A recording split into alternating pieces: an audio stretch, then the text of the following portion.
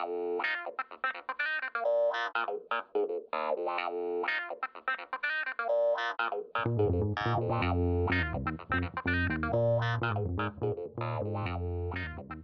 everyone, welcome to another episode of Lever Time. I'm David Sirota. On today's show, we're going to be talking about how smartphones and other technology are negatively affecting our kids' brains. According to brand new research, children in the United States are producing lower test scores, are more easily distracted, are less social, and are generally feeling more anxious than they were several years ago. This is a full-on mental health crisis.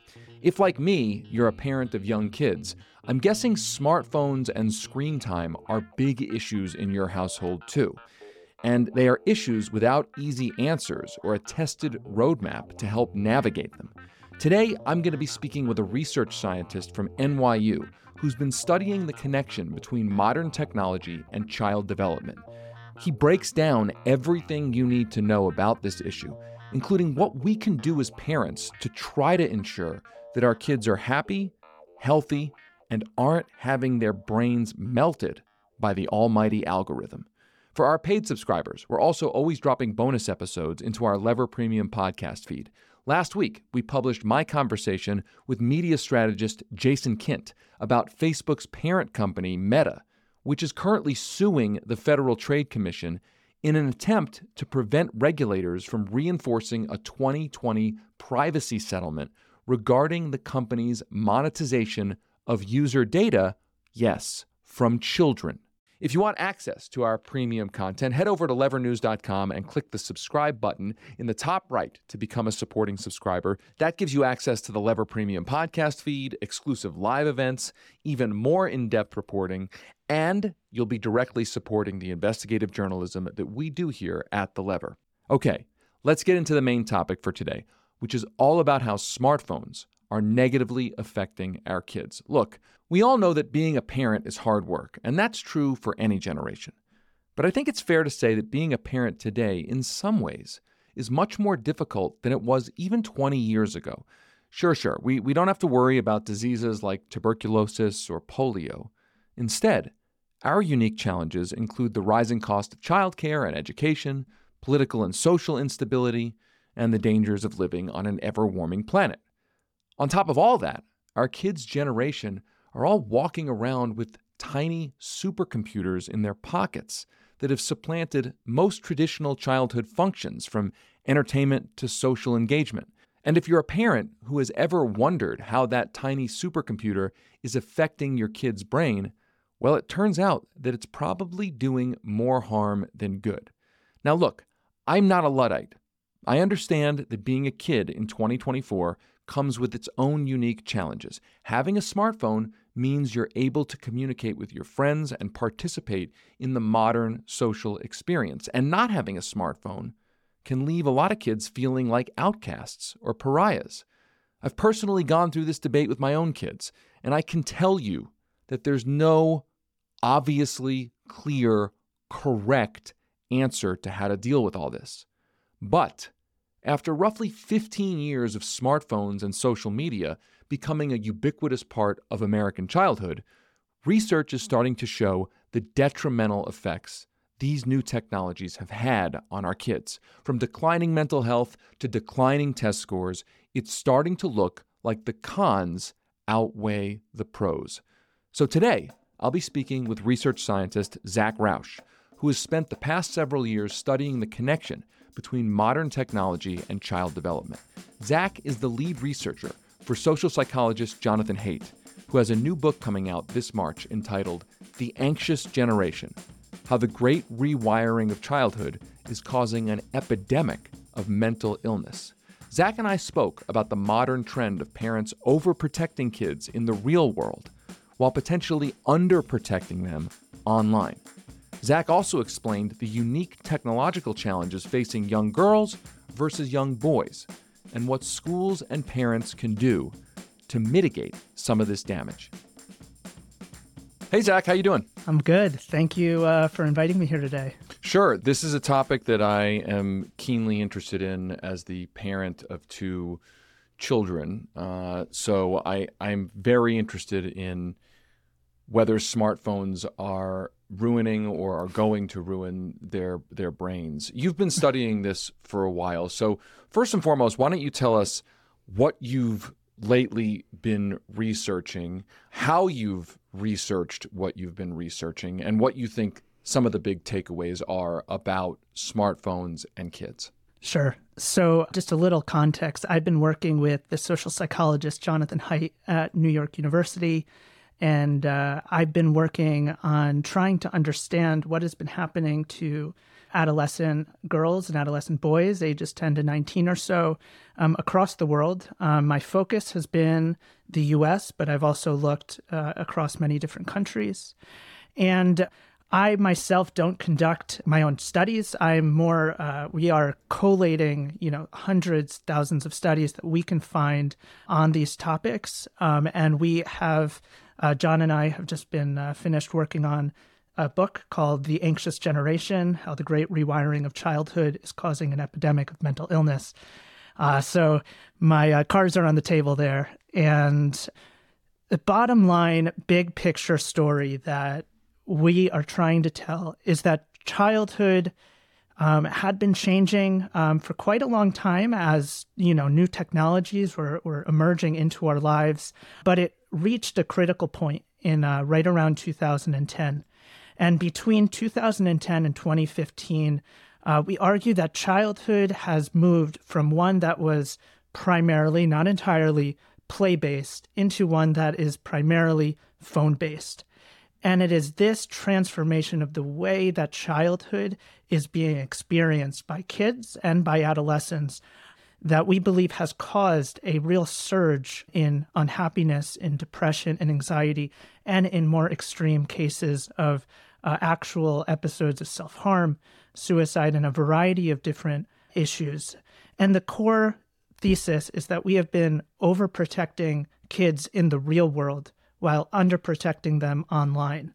So it's this dual, ironic push-pull that we are hoping to bring light to through our work. So one of the things that caught my eye was the relationship between the use of smartphones by kids and adolescents and test scores. And I don't think test scores are a perfect reflection of whether children are learning well. I don't think standardized tests, I'm a skeptic of standardized tests generally. But I also think that at a mass level, standardized tests do tell us some things. I guess what I'm trying to say is I don't think a standardized test tells you nearly everything or even most things about an individual student, but across populations, it probably gives you some clues. So there's been this correlation between the rise of smartphone use and declines in populations of kids' standardized test results. Tell us a little bit more about that, when it started, whether we can correlate these things. I mean, is it causation or is it just correlation? Tell us about that. Since I believe it was the 1970s, we have the National Report Card in the United States, which looks at general proficiency in a variety of different areas, so writing, I believe English as well. And we see there as well that kind of national-based scores had been improving for both boys and girls up until right around 2012. There's another study, a major study that's international called PISA, and this is something that a lot of people have been covering recently, which has shown a systematic decline across many nations among young people in scores of science, writing, English, and again, right around 2010, 2012, suddenly, over a long period of inclines, things began not only to level off, but often started to go down. And this is really quite shocking because this all happened before the COVID-19 pandemic. Now, there are many explanations for what could be happening. And I want to be here at the outset to be very clear that smartphones and social media cannot explain everything. We Sure. don't think it is the cause of all mental illness, all poor test scores. There's so many factors involved. But the way that we think about it is If we're trying to solve a murder case, if there's a murder in one town, there's 1,000 explanations, that you have to go in and study it. But if you see that the same kind of murder with the same tools being used happens 6 cities over, and then you find another one, another 10 cities over, and then you find it across the world, you find it in 6 different countries, it all happened at the same time among the same people, the crop of possible explanations starts to really narrow in. And that's what we're seeing here with the smartphone and social media story. And let me just paint really quick that story. So in 2007, the smartphone was released. And at first, it really was not the kind of smartphone that we all have today. It was pretty simple. You could call people, you could email, you can access the internet. But there was no actual app store on the smartphone. That didn't come till 2008. And then you get thousands of companies starting to compete with each other to try to create the most engaging and even addictive applications. And so then we start seeing things like push notifications where you start getting text, like a little Pavlov's dog in your pocket, where every few minutes you get notified by something. And then social media starts to get more exciting, more viral with the like button in 2009, the retweet button. We get the front-facing camera in 2010. The first social media app designed for smartphones comes out in 2010, and that's Instagram. And so Instagram could not exist in the way that it does if it wasn't for smartphones. And so what's key about this is that the pairing of smartphones and social media is really important, because it is right around 2010 is when you were able to carry around a virtual social universe with you 24 hours a day, 7 days a week, and nobody knew what to do about this. We were in a period of exceptional techno-optimism at the time. But if you have this constant social vibrating thing in your pocket, constantly pulling your attention away, it's going to have an impact on your ability to think deeply, to focus, to concentrate. And there are a variety of studies documenting the impact on test scores just by the presence of having a smartphone with you. And it really is, to me, a level of common sense around the impact if you have the phone, at least in your classroom, and you're using the phone. It is extremely distracting for adults, and especially for adolescents who already don't have, levels of impulse control and regulation that we have as we grow older. So I want to push on this a little bit more, because we're talking about the phone, which is the most obvious example of a distraction machine in your pocket, basically on your physical body. But I'm also concerned when it comes to kids that prior to the advent of the smartphone, schools across the country, across the world, made the decision to just put computers in the classroom. Yeah. I mean, I know I sound naive here, but I'll just tell a personal story here. I mean, when I had my son start at public school, at a certain point, it wasn't just that they gave them a laptop, a Chromebook, to do their homework at home or to do their work in study hall. It was that the Chromebook is literally in the classroom as they are being taught. And at one point, one of the teachers said, sometimes your son gets a little bit distracted at the computer. And I'm thinking, you put a goddamn distraction machine in the classroom. What are you doing, right? Of course he's going to get sometimes distracted. You've put at the center of the classroom a personal distraction machine for him and every other student. So I guess my question that comes out of this is, how much of this that you're talking about do you think is smartphones, or is it just every screen that we've somehow centered in every experience of a child's life? Okay, David, I think you hit it right on the money there. And what's so What's very frustrating and ironic about this is, there are a variety of news stories that have come out in the New York Times and other places that every tech giant, every person who has built these kinds of products, they send their kids to Waldorf schools where they don't have any technology at all. There is a deep understanding that these products are not suitable to learning and deep thinking. And so I think you're right. When we have the one-to-one tech policy that everybody gets a laptop, everyone gets a tablet, it's going to drive a lot of distraction. The smartphone itself is particularly unique because it is the ease of access and the constant notification and connection with other kids. It enables a kind of, I think it's a true qualitative or even just difference from moving from the tablet, the computer, to the phone. I do think that we need to move away from this constant use of technology more broadly in the classroom. There's always use cases we're going as a class to go use the computers to do some kind of assignment or program. There are some kids who it might help them for whatever reason, but there are always ways to deal with that. But the average student, especially in elementary school, early middle school, we don't need that. Kids learn things very quickly, and it's not going to put them behind by delaying using these things in the classroom. It's going to set them up for success to be able to better manage using these devices as they get older.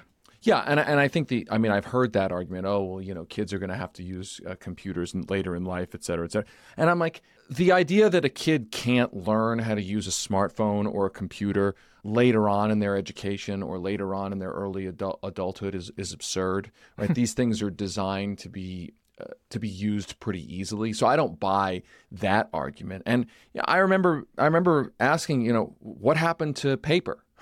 What happened to handouts? What happened to the Xerox machine? I mean, I understand there's an environmental impact of extra paper here, but I just couldn't believe, in a sense, it wasn't some huge decision. It's just all of a sudden computers and screens are central in the classroom. So I think then the question becomes, does America stand out from the crowd here or not? Are we particularly worse when looking at populations? If so, what would that be attributed to? What are other countries, other societies doing a bit differently? Although I know you said that the test scores, as an example, kind of were a global, worldwide phenomenon.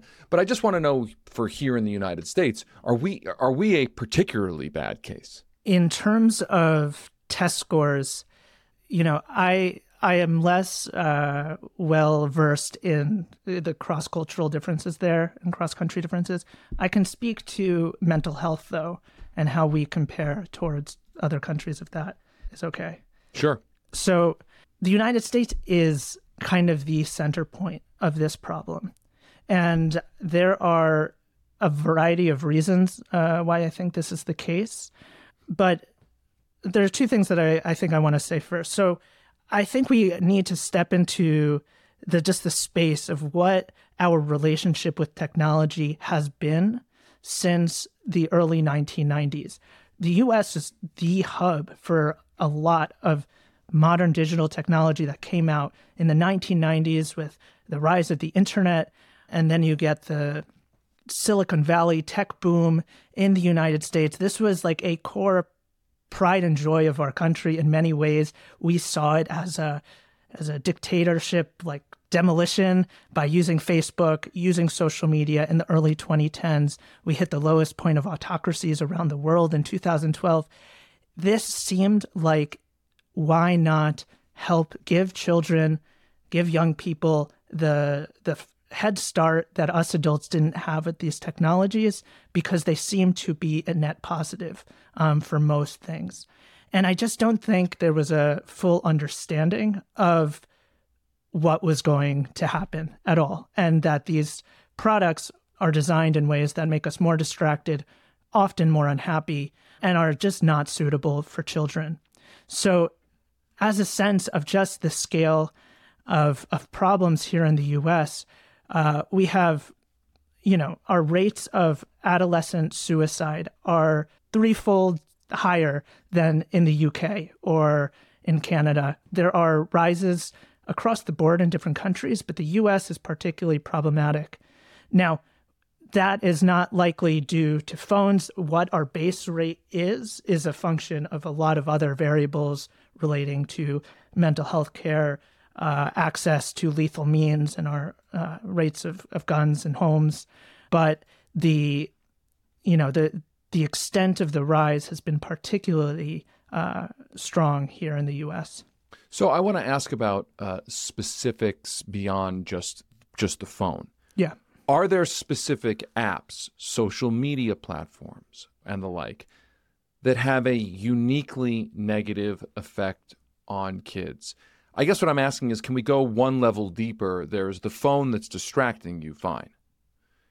Are there specific things on the phone, anything from social media to text messaging to specific kinds of extra addictive apps that are the central part of the problem or the strongest part of the addiction, distraction, and other such problems? I think I want to answer this question by, we really need to separate out girls and boys here. It really, when we look at the data, the way that kids are using these platforms are very, very different on average, boys and girls. So if we start with the average American girl, she is spending the vast majority of time on Instagram and TikTok. Those are the two platforms that most adolescent girls are on. Boys are just not on there at any extent, the degree to which girls are on there.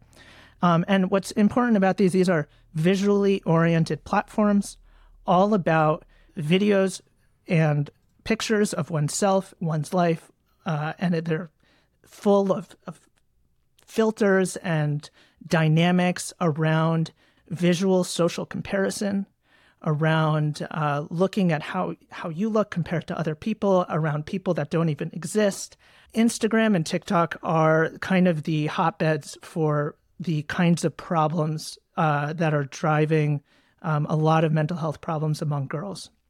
And we can definitely go more into the mechanisms and how that we believe that works. For boys, the story is much more around video games, pornography, YouTube.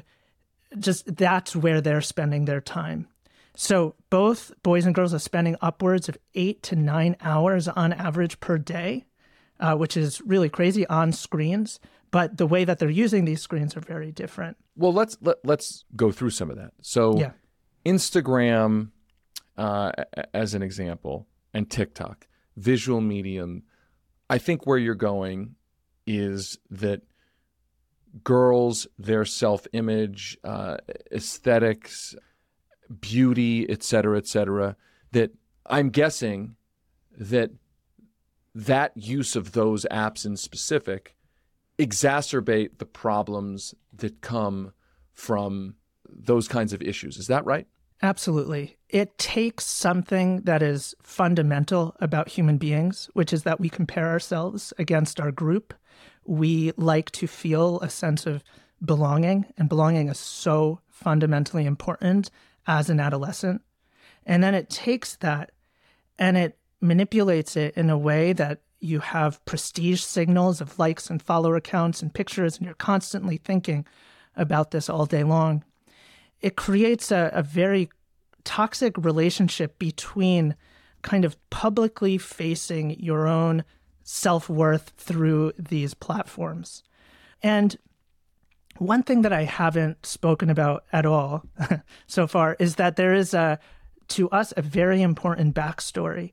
It's not just what these platforms, both for boys and for girls, are uniquely, doing. It's also what kids are not doing as a result of all of the time being spent here. So the amount of in-person social interaction has rapidly declined to where adolescents are now spending about the same amount of time in person as people who are around 50 years old, which is really a striking difference. It used to be kids spending about 2 hours a day with other kids. Now it's down to 20, 30 minutes. Kids are sleeping much less than before, and that is highly tied to screen use before bed. And there's just countless other things of displacement of time that was so crucial to building friendships, building skills, building just a sense of self-worth that is not always mediated through these new devices. Absolutely. I'm glad you mentioned that. I mean, that's right. It's not just what's happening, it's what's not happening. All right. So I want to take a pause here and go into the boys' side here. Yeah. Video games, YouTube. Let's put pornography off to the side, not to say it's not important, but it's not more understandable, but you can understand the taboo nature of that as a pull, and that being bad. I think it's sort of self-explanatory why that's not good. But let's talk about both video games and YouTube. When it comes to video games, there's an argument that's been out there that video games, especially when played with other friends, even if they're not there, is somewhat communal, is eye-hand coordination, isn't necessarily distracting in that you're not getting bits of information. You're like wired in playing a game. I mean, I grew up playing Nintendo, right? A lot of Nintendo. Now, granted, I didn't play it over the internet. So when I played it, I was either alone or with my brothers or with friends, right? Sort of physically there. But I want to unpack, like, why are video games potentially part of the problem? And then let's also talk about YouTube, why that's different, for instance, from, let's say, the old television. This is a really tricky subject, and I want your listeners to know that there are people who strongly disagree with my position generally on this. Some people really find exactly what you're saying, that video games promote socialization. It is essentially as good as doing stuff with kids in person. But to kind of frame this conversation, I'm just going to lay out just a couple of statistics about boys that I think is really important when we think about this. So here's some stats from Monitoring the Future, which is a nationwide U.S. study, hundreds of thousands of kids done every year. And they ask a variety of questions to get a sense of the social and mental well-being of kids. So they asked in 2009, it's how often do you meet up with friends every day? 46% of 12th grade boys said that they did that. In 2017, that goes down to 30%. Loneliness. In 2009, 13% of American 8th to 12th grade boys say they often feel lonely. In 2019, that's 27% of boys. I usually have friends that I can be around and be with. 61% in 2009, 50% in 2019. I could go on and on with sleep, depressive disorders. These are the things that make life feel worth living oftentimes, especially as an adolescent. The core problem is that the vast majority of the time that boys are spending, that we can see, recent Common Sense study in 2019 said about 17% of American boys are spending around 4 hours a day gaming. And so the question that we have to ask is, if these platforms are as good or better or foster connection, why are so many boys feeling so much more lonely, disconnected, without friends than they were 10 years ago? And what I want to argue is that what video games and the online world was 20 years ago is not what it is today. I absolutely think that if you go to a friend's house with Nintendo 64, you have 4 controllers, you're all sitting next to each other, and you're battling it out, and then, you eat popcorn or whatever, is very different from the story that a mother told me about her son who didn't want to go to her friend's house because if he went there, then he couldn't play the video games because he needed his headset and he needed a screen. So he needed to stay in his room alone. It's a very different kind of social interaction. One I find is much healthier. I have no real problem with that Nintendo 64 style playing. It's more when the incentive is to be alone. and that to connect, you have to be alone. Yeah, I completely agree with that. So and I want to take a moment to just talk a little bit about YouTube. YouTube versus the old television, or even today's television, right? The on-demand television. Why is YouTube more of a problem, in your opinion, than the old television that I grew up with? You're going to watch too much TV, your brain's going to turn to bubblegum, as my mom sometimes said. Like, what's the difference between that old television or even today's television on-demand video versus YouTube? With YouTube, again, the problem is a lot of it has to do with quantity of time and just the design of these platforms. I am overall less concerned about specific content. I'm concerned about how these are designed to maximize the amount of time that kids are on these platforms. So there are a variety of things on YouTube. For example, we have autoplay. We have all of these kind of unique design features which are designed to keep you on the site longer than you intended to, that you want to. And especially if you have your phone in your pocket, you're sitting in bed, you're watching a YouTube video, it's going to be 2 o'clock in the morning before you know it. And that's going to happen night after night after night. And so my concern is that YouTube, just like every other social media platform, are full of the wrong economic incentives when it comes to kids. And that's what I really think we need to change. Now, YouTube has, I think an enormous number of really interesting, compelling benefits. The quantity of information that we can take on is extraordinary. And I think, again, just the issue is the economic incentives and the fact that those incentives are being paired with young children. So 13, 14, 15-year-old kids, again, they can't make decisions in the way that adults are fully capable of doing. And even adults have a very hard time managing their time on platforms.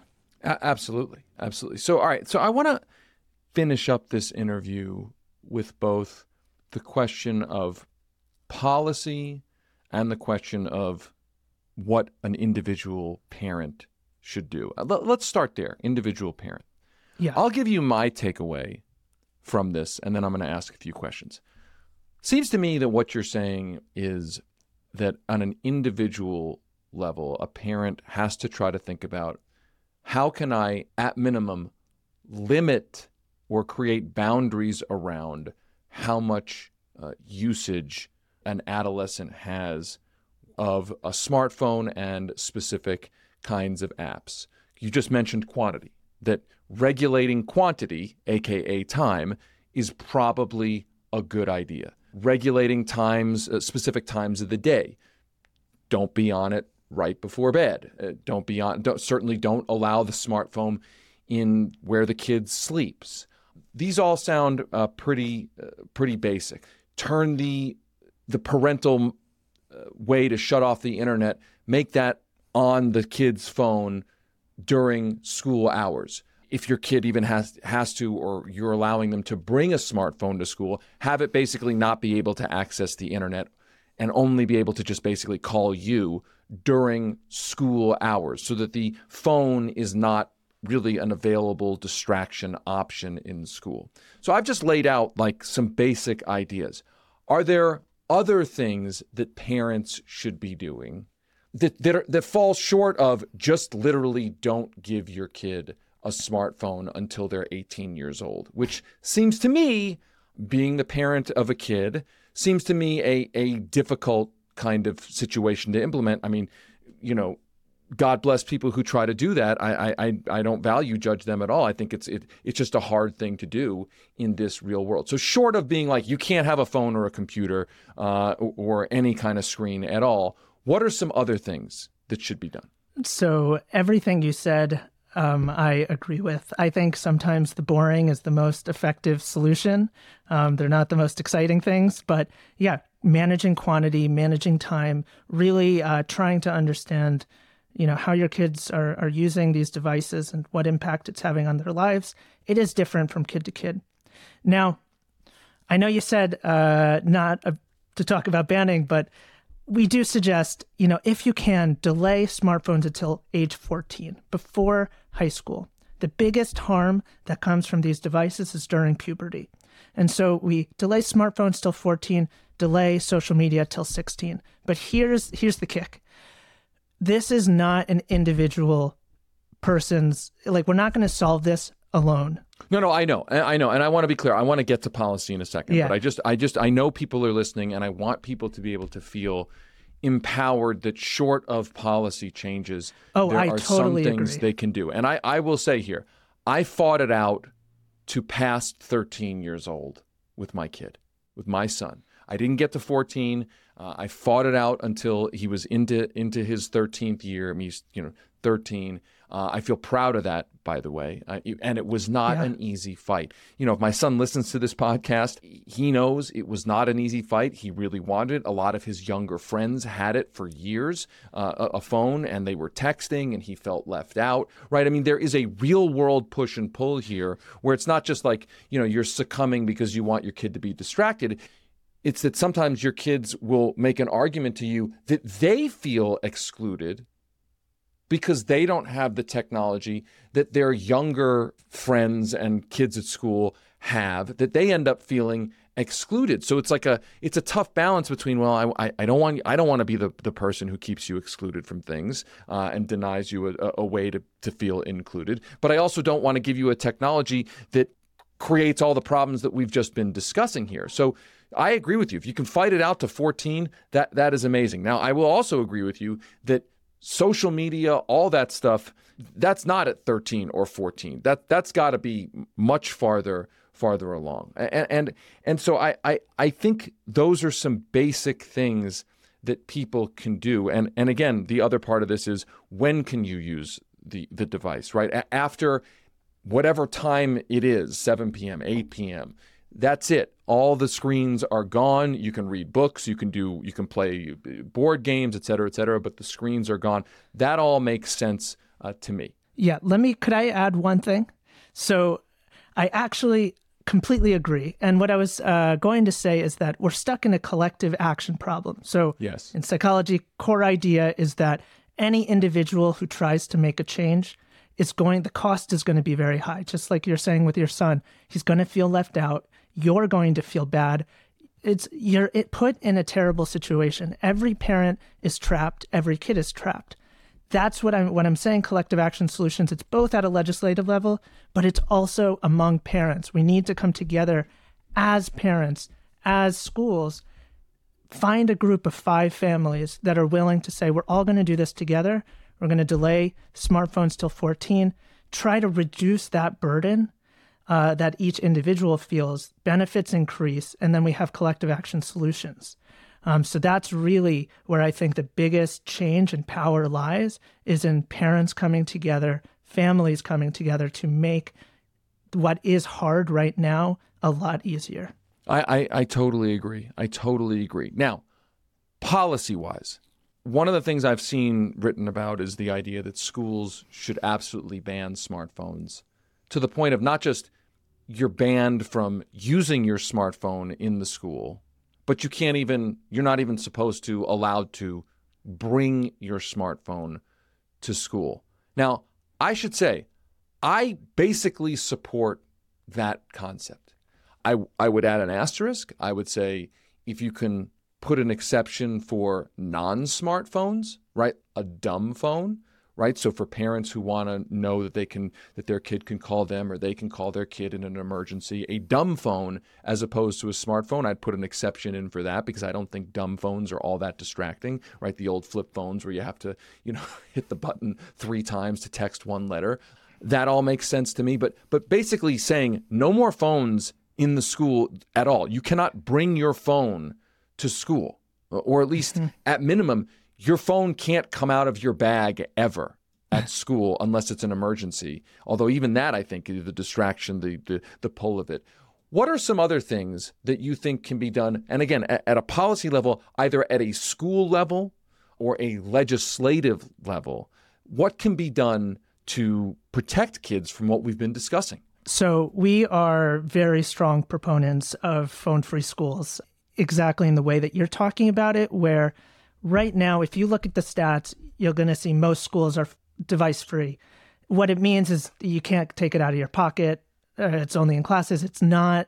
We really are calling for phone lockers or phone pouches. It's very cheap. It's very easy. And it's been tried in many other countries. So we really push for that. And yeah, dumb phones. Dumb phones are the way to go before high school. You can still do all of the important things. You can get in contact with your kid. They can get in contact with their friends, whatever they need. At a higher legislative level, there are kind of two approaches that are kind of being tested out. Different places are trying different ones. An example is in the UK. They have passed what's called the Age-Appropriate Design Code. And this is trying to address the problem at its root.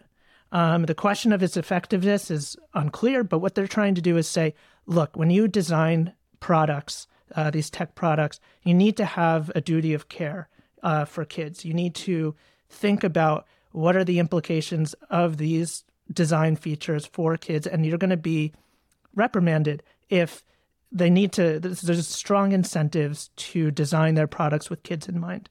And so that means in this specific case that privacy settings, such an obvious thing. Right now, they're often set default public. You create an account, everybody can see everything.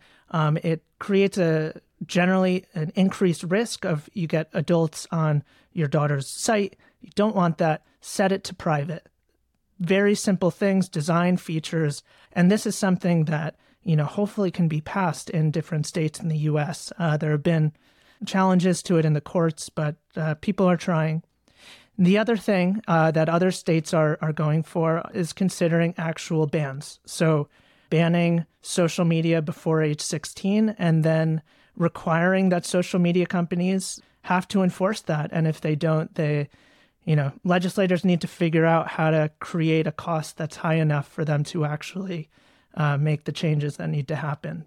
Yeah, and there's been bipartisan support for that in Congress. We had Senator Chris Murphy from Connecticut on this podcast discussing the federal efforts, and it's not a Democrat-Republican issue. I mean, there are Republicans and Democrats who are together on that in Congress, and they're taking on the power of big tech. I would add one other thing, by the way, just if we're please. If I could wave a wand. Let me see. I would say that the phone carriers and the phone makers must all make available at least one dumb phone on all of their plans. That the makers of phones must make at least one dumb phone, and the carriers, whether it's Verizon or T-Mobile, must allow on to their networks and offer as an option a dumb phone.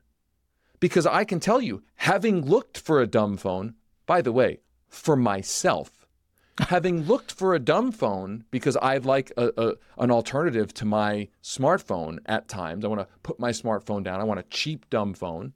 My own carrier does not offer a dumb phone. So it's a huge kind of logistical hurdle to actually get a dumb phone. And there should just simply be an FCC mandate that says if you're using the airwaves to do wireless technology, you've got to offer at least one dumb phone option, which of course would be the option for kids.